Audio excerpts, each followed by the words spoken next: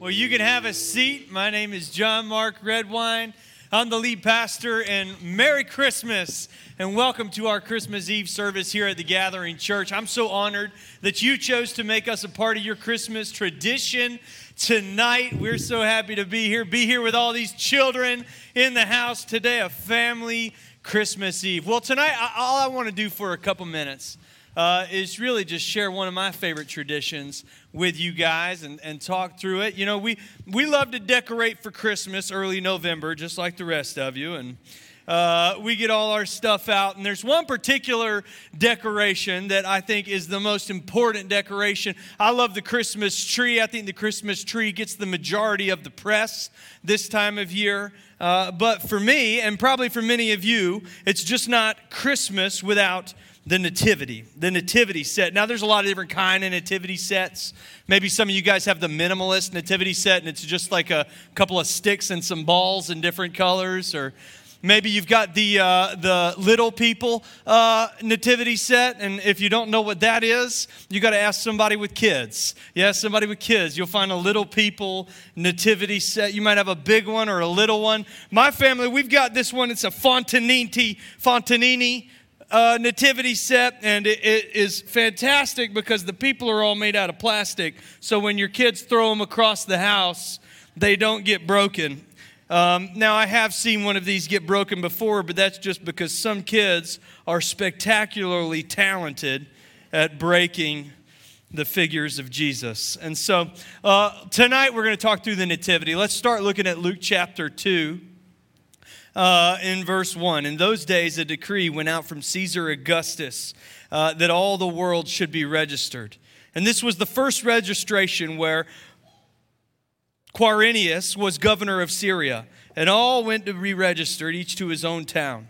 And Joseph also went up from Galilee, from the town of Nazareth to Judea, to the city of David, which is called Bethlehem, because he was of the house and lineage of David, to be registered with Mary, his betrothed, who was with child. And while they were there, the time came for her to give birth. And she gave birth to her firstborn son, and wrapped him in swaddling clothes, and laid him in a manger, because there was no room for them in the inn. Now, most of your nativity sets are like mine, and they begin with the manger scene. The manger scene. Maybe you got a nice stable. I like this one. It's got some grass on the roof. My wife is just learning that I took our nativity set down and brought it in a box to church tonight. She's just figuring that out. And so we've got the donkey that they rode in here on. We've got Mary in there. I got a nice little blonde-haired, blue-eyed baby Jesus to lay in this manger full of straw. And then we got my guy Joe over here. Here's Joseph. He's got his head cocked to the side a little bit. It's a little bit uncomfortable. Joseph didn't sleep well last night in the manger. Got a kink in the neck. Mary and Joseph are called to Bethlehem because of the Roman Empire.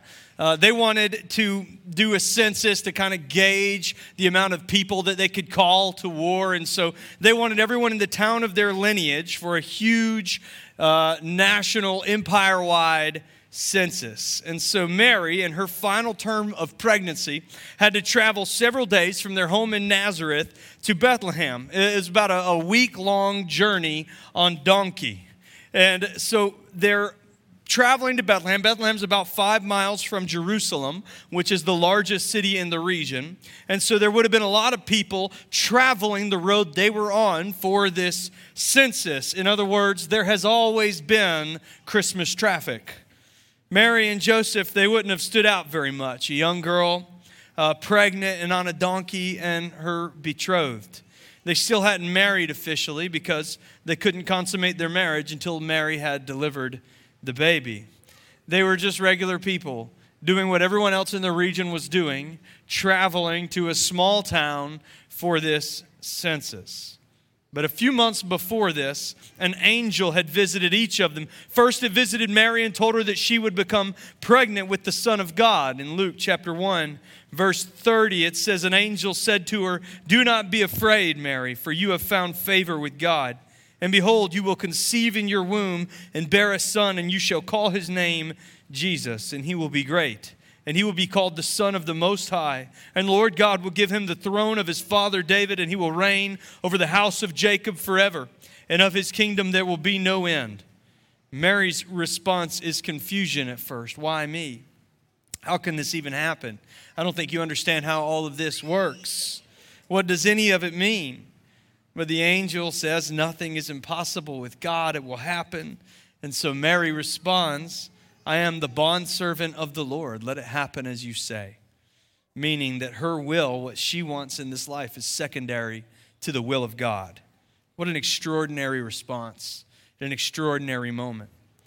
Joseph finds out that Mary is pregnant and decides he's going to break off the wedding quietly because he doesn't want to hurt her reputation, but he's not going to marry a girl who is already pregnant against the customs of their time. It's just too much. It'll ruin his life, his plans, his reputation. But one night, Joseph has a dream. Mary has an actual angel show up in her house. Joseph has a dream, but considering each of their parts in the whole thing, it feels right. Now, for Mary, Gabriel I just said that. And so Mary is giving birth to the Son of God, and Joseph is now certain that that is really what is happening. He wakes up from the dream. He's probably trying to decide if he just had something weird to eat the night before or if it was real. Maybe it really was real, and he decides it was. And so maybe this is why God chose these two, for their remarkable obedience. Or maybe he chose them out of some design more remarkable than we've ever going to find out. But ordinary people were brought into this incredible, extraordinary story. They make their way to Bethlehem. They probably stopped in Jerusalem, worshiped at the temple, and then they went on down to Bethlehem together. But they get there, and any family that they've already got there are hosting people already. Everyone who's ever descended from David has returned to a small town called Bethlehem. That is a lot of people 1,000 years after the life of David. And so all the inns in town are full. The guest rooms are full. There's nowhere for them to go. So they get these humble arrangements where Jesus is born in a place of humility, in a dirty, dusty stable, and laid in a manger. Okay, the story continues. In the same region, there were shepherds out in the field, keeping watch over their flock by night. And an angel of the Lord appeared to them, and the glory of the Lord shone down upon them, and they were filled with great fear. I like the King James. It says they were sore afraid. That's like real country sounding to me. They were sore afraid. And the angel said to them, "Fear not. Behold, I bring you great tidings, good news of great joy that will be for all the people. For unto you is born this day in the city of David a Savior, who is Christ the Lord. And this will be a sign to you. You will find the baby wrapped in swaddling clothes, lying in a manger." And suddenly there was with the angel a multitude of heavenly hosts praising God and saying, "Glory to God in the highest, and on earth peace among those with whom he is pleased." I know that I did not do as good of a job reading that as Eleanor and Penelope did tonight, but that's what you get. When the angels went away from them into heaven, the shepherds said to one another, "Let us go over to Bethlehem and see this thing that has happened, which the Lord has made known to us." And they went with haste and found Mary and Joseph and the baby lying in a manger. And when they saw it, they made known the saying that had been told them concerning this child. And all who heard it wondered at what the shepherds have told them. Mary treasured these things and pondered them in her hearts. And the shepherds returned, glorifying God and praising him for all that they had heard and seen as it had been told to them. The angels show up and declare to the shepherds, and this is our angel. Her name is Gloria. It says it right there on her little sign. So she goes right there. And the shepherds come, and they've got some sheeps with them. I like the shepherds. We've got a young shepherd and an old shepherd. Maybe they're father and son. Nobody knows for sure. Here's one of their sheep. And the shepherds come. And this is quite the scene because shepherds are simple working men. It's amazing that they made their way into this story. These are country boys. I mean, these are guys who don't go into the city very often, who really aren't welcome into the city.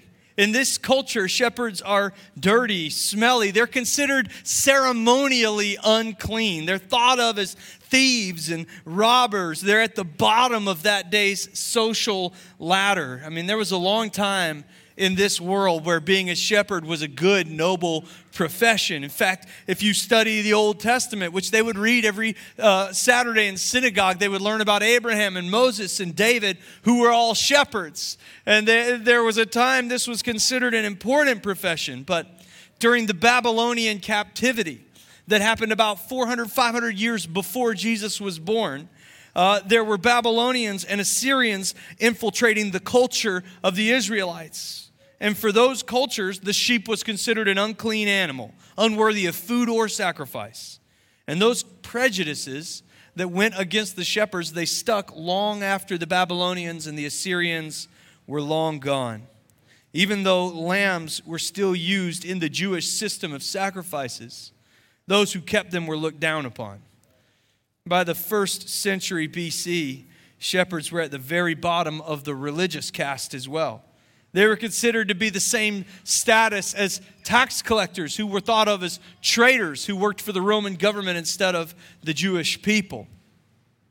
They were untrustworthy. They were undesirable.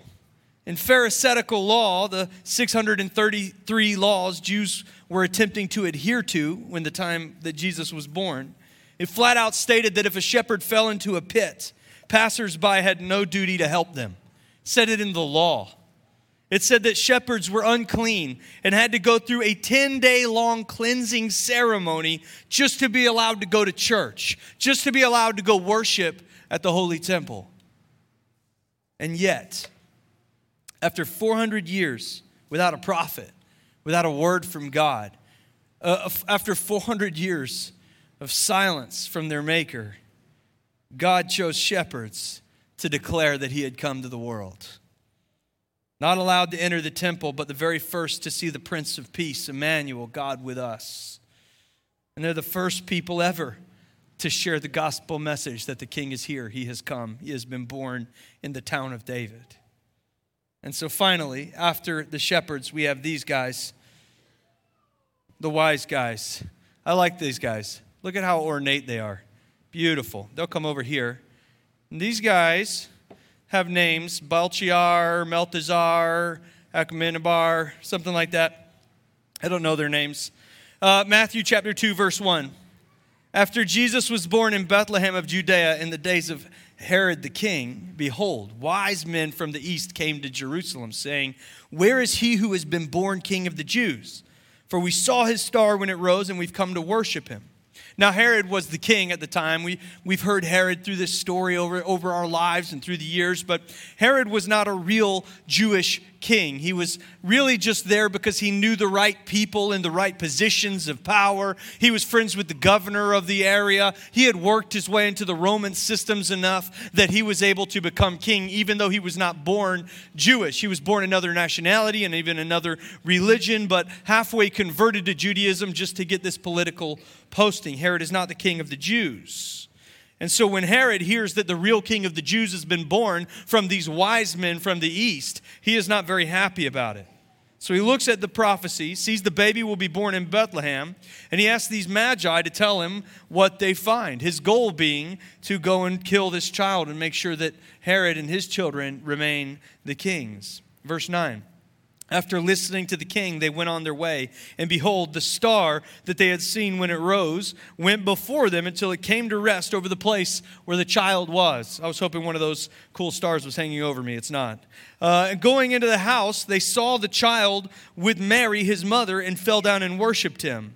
And they opened their treasures and offered him gifts, gold, frankincense, and don't wait, there's myrrh. And so, these wise men, my jokes are really going great tonight.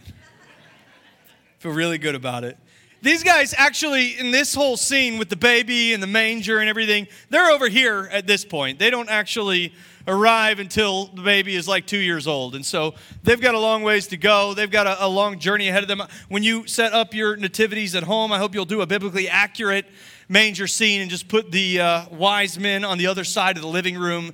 Give them some time to show up. Maybe if you have a small figurine of a toddler Jesus, you can bring him and send him over here with these guys. And so finally, after Mary and the baby have gone on in years, a couple, these guys show up and they bring these gifts. And these gifts that they bring, it's kind of amazing. We don't know how many wise men there were. We know that there were 3 gifts. And so we always have assumed 3 wise men, or we have in recent times.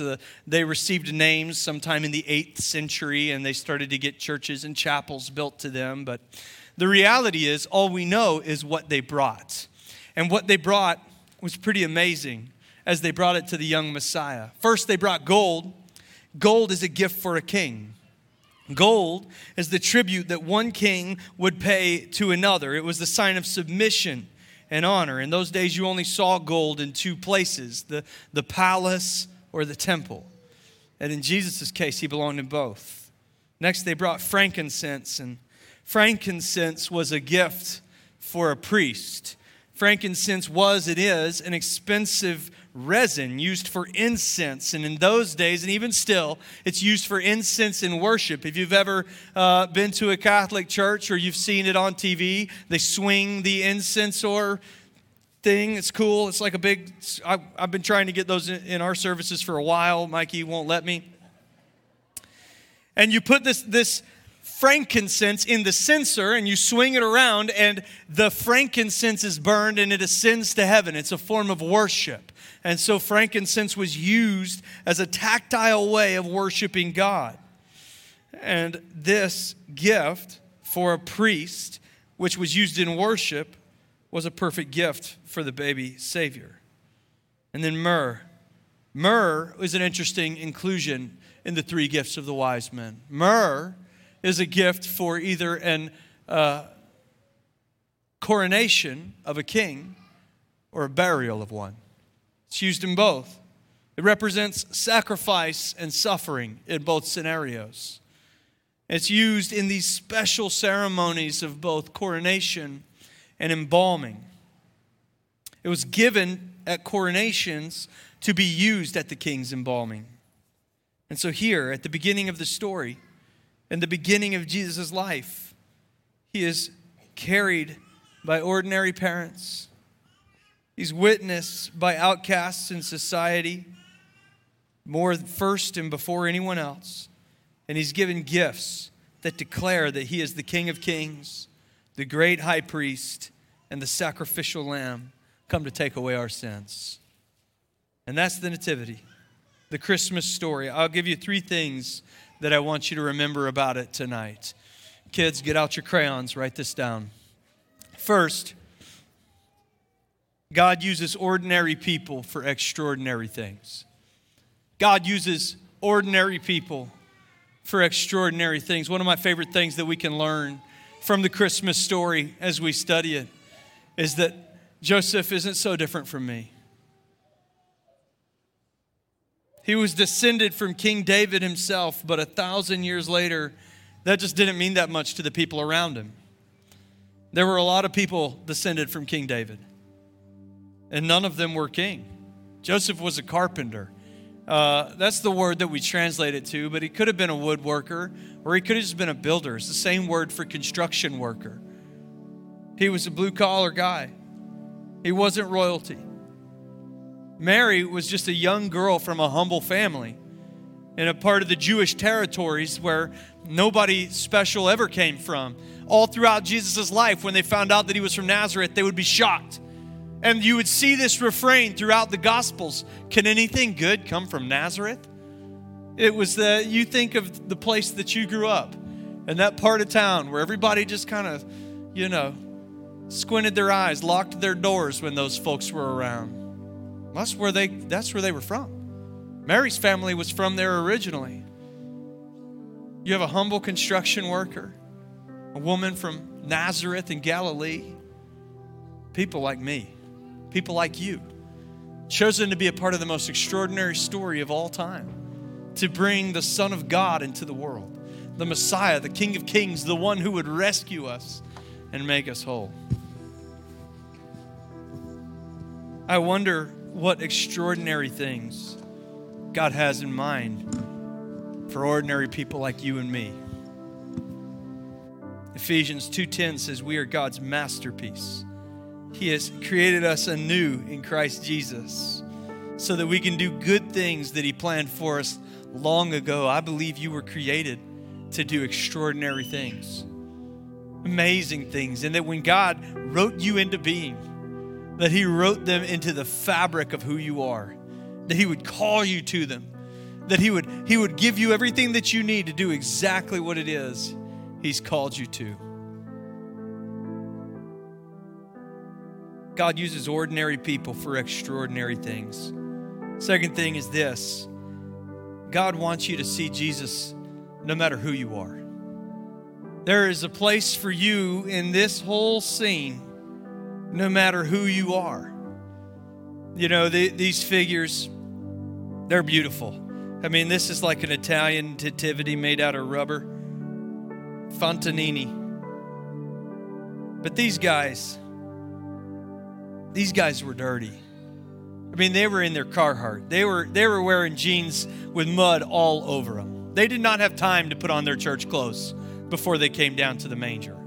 They were surrounded by livestock. They slept with the livestock. There was nothing beautiful here. And yet, they were the very first people that God called to witness the birth of his son. And I think that's incredibly intentional. Every single part of the story is incredibly intentional. Because our God wants you to know him no matter who you are. I think one of our favorite things to do as people is to write ourselves out of a story, is to disqualify ourselves, to say, well, it's not for me. They don't know about where I've been or what I've done. They don't know the truth about me. If they did, nobody would want me or welcome me into this place. But that is not the story that is written. And it's not how God sees you. Maybe people have made you feel left out, like you didn't belong, like you weren't welcome. Maybe that's how you felt at church before, or around family members, even Christian ones. But it is not how God sees you. Paul tells people to pray for their leaders in 1 Timothy, and then he says, this is good, and it is pleasing in the sight of God our Savior, who desires all people to be saved and to come to the knowledge of the truth. Again, for those of you who are trying to control your children, for who desires all people to be saved and to come to the knowledge of the truth. For there is one God, and there is one mediator between God and man, the man Christ Jesus, who gave himself as a ransom for all, which is the testimony given at the proper time. Whoever you are included in this verse twice. You are all people, and you are the one who the ransom was paid for. God wants you to meet Jesus. He wants you to be his witness to who he is and what he's done, regardless of how you have been cast aside in your life, or regardless of who has made you feel like you weren't included, regardless of what the church has done or said. He is for you. And then the third thing is this, very simply. God has given us the perfect gift this Christmas. These wise men, they came all the way from somewhere in the east. We don't know how far. It could have been 10 miles. It was probably a lot farther than that. They came so far away from a different culture. The Bible is clear about that they were not Jewish people, that they came from a different culture, a different part of the world. And yet, even though they came from a different part of the world and a different culture, they brought the exact perfect gift for all that Jesus was going to become and all that he was going to do for humanity. And in the same way, God has given us the exact perfect gift this Christmas. If this year has found you feeling lost and alone and hurting, he's given you the gifts of hope and the gift of peace. John 14:27, Jesus says, peace I leave with you, and my peace I give you. I do not give to you the way the world gives. Do not let your hearts be troubled. Do not be afraid. If you are satisfied in this life and things are going well, he brings you blessing that you can return in praise. In James 1:17, it says, every good and perfect gift is from above, coming down from the Father of lights, with whom there is no variation or shadow due to change. along with a reminder to return that blessing to others. Luke 6:38, give and it will be given to you. Good measure, pressed down and shaken together, running over, will be put into your lap.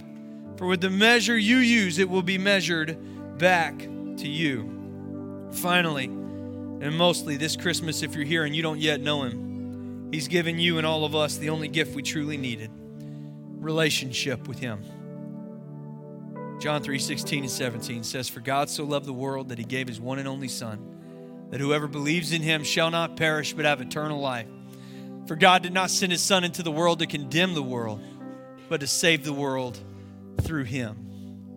I'm so honored that you've come to us for Christmas. And I know that for many of us, it's tradition. Christmas Eve, we'll show up and go through the motions so that we can get home. Our family, we go home and we have some Chick-fil-A chicken nuggets, a little charcuterie board, some Lunchables on a nice wood platter. Drink a little apple cider, maybe open a present or two from the extended family. Maybe that's what your family does or something different, but we know that a lot of us come in here for tradition, but I believe that many of you came in here for a meeting tonight. Just as those shepherds had no idea what they were in for when they laid down and old Gloria showed up to change their lives forever. I believe that some of us are in here tonight to have this kind of encounter and have our lives changed. And so if that's you, if you're in here and you'd like to enter into a relationship with Jesus, it really just starts with a conversation. It's not as complicated as you've made it. The first step is knowing God. Becoming like Him is what happens next. And so if you'd like to enter into that relationship, every head bowed, every eye closed, would you just say this prayer with me? Heavenly Father, I thank you so much for everything that you've done for me, for this story, and for having me in mind when you were writing it. I ask that you would forgive me of my sin, and all that I am from this moment forward, I am yours. I believe in you. In Jesus' name, amen.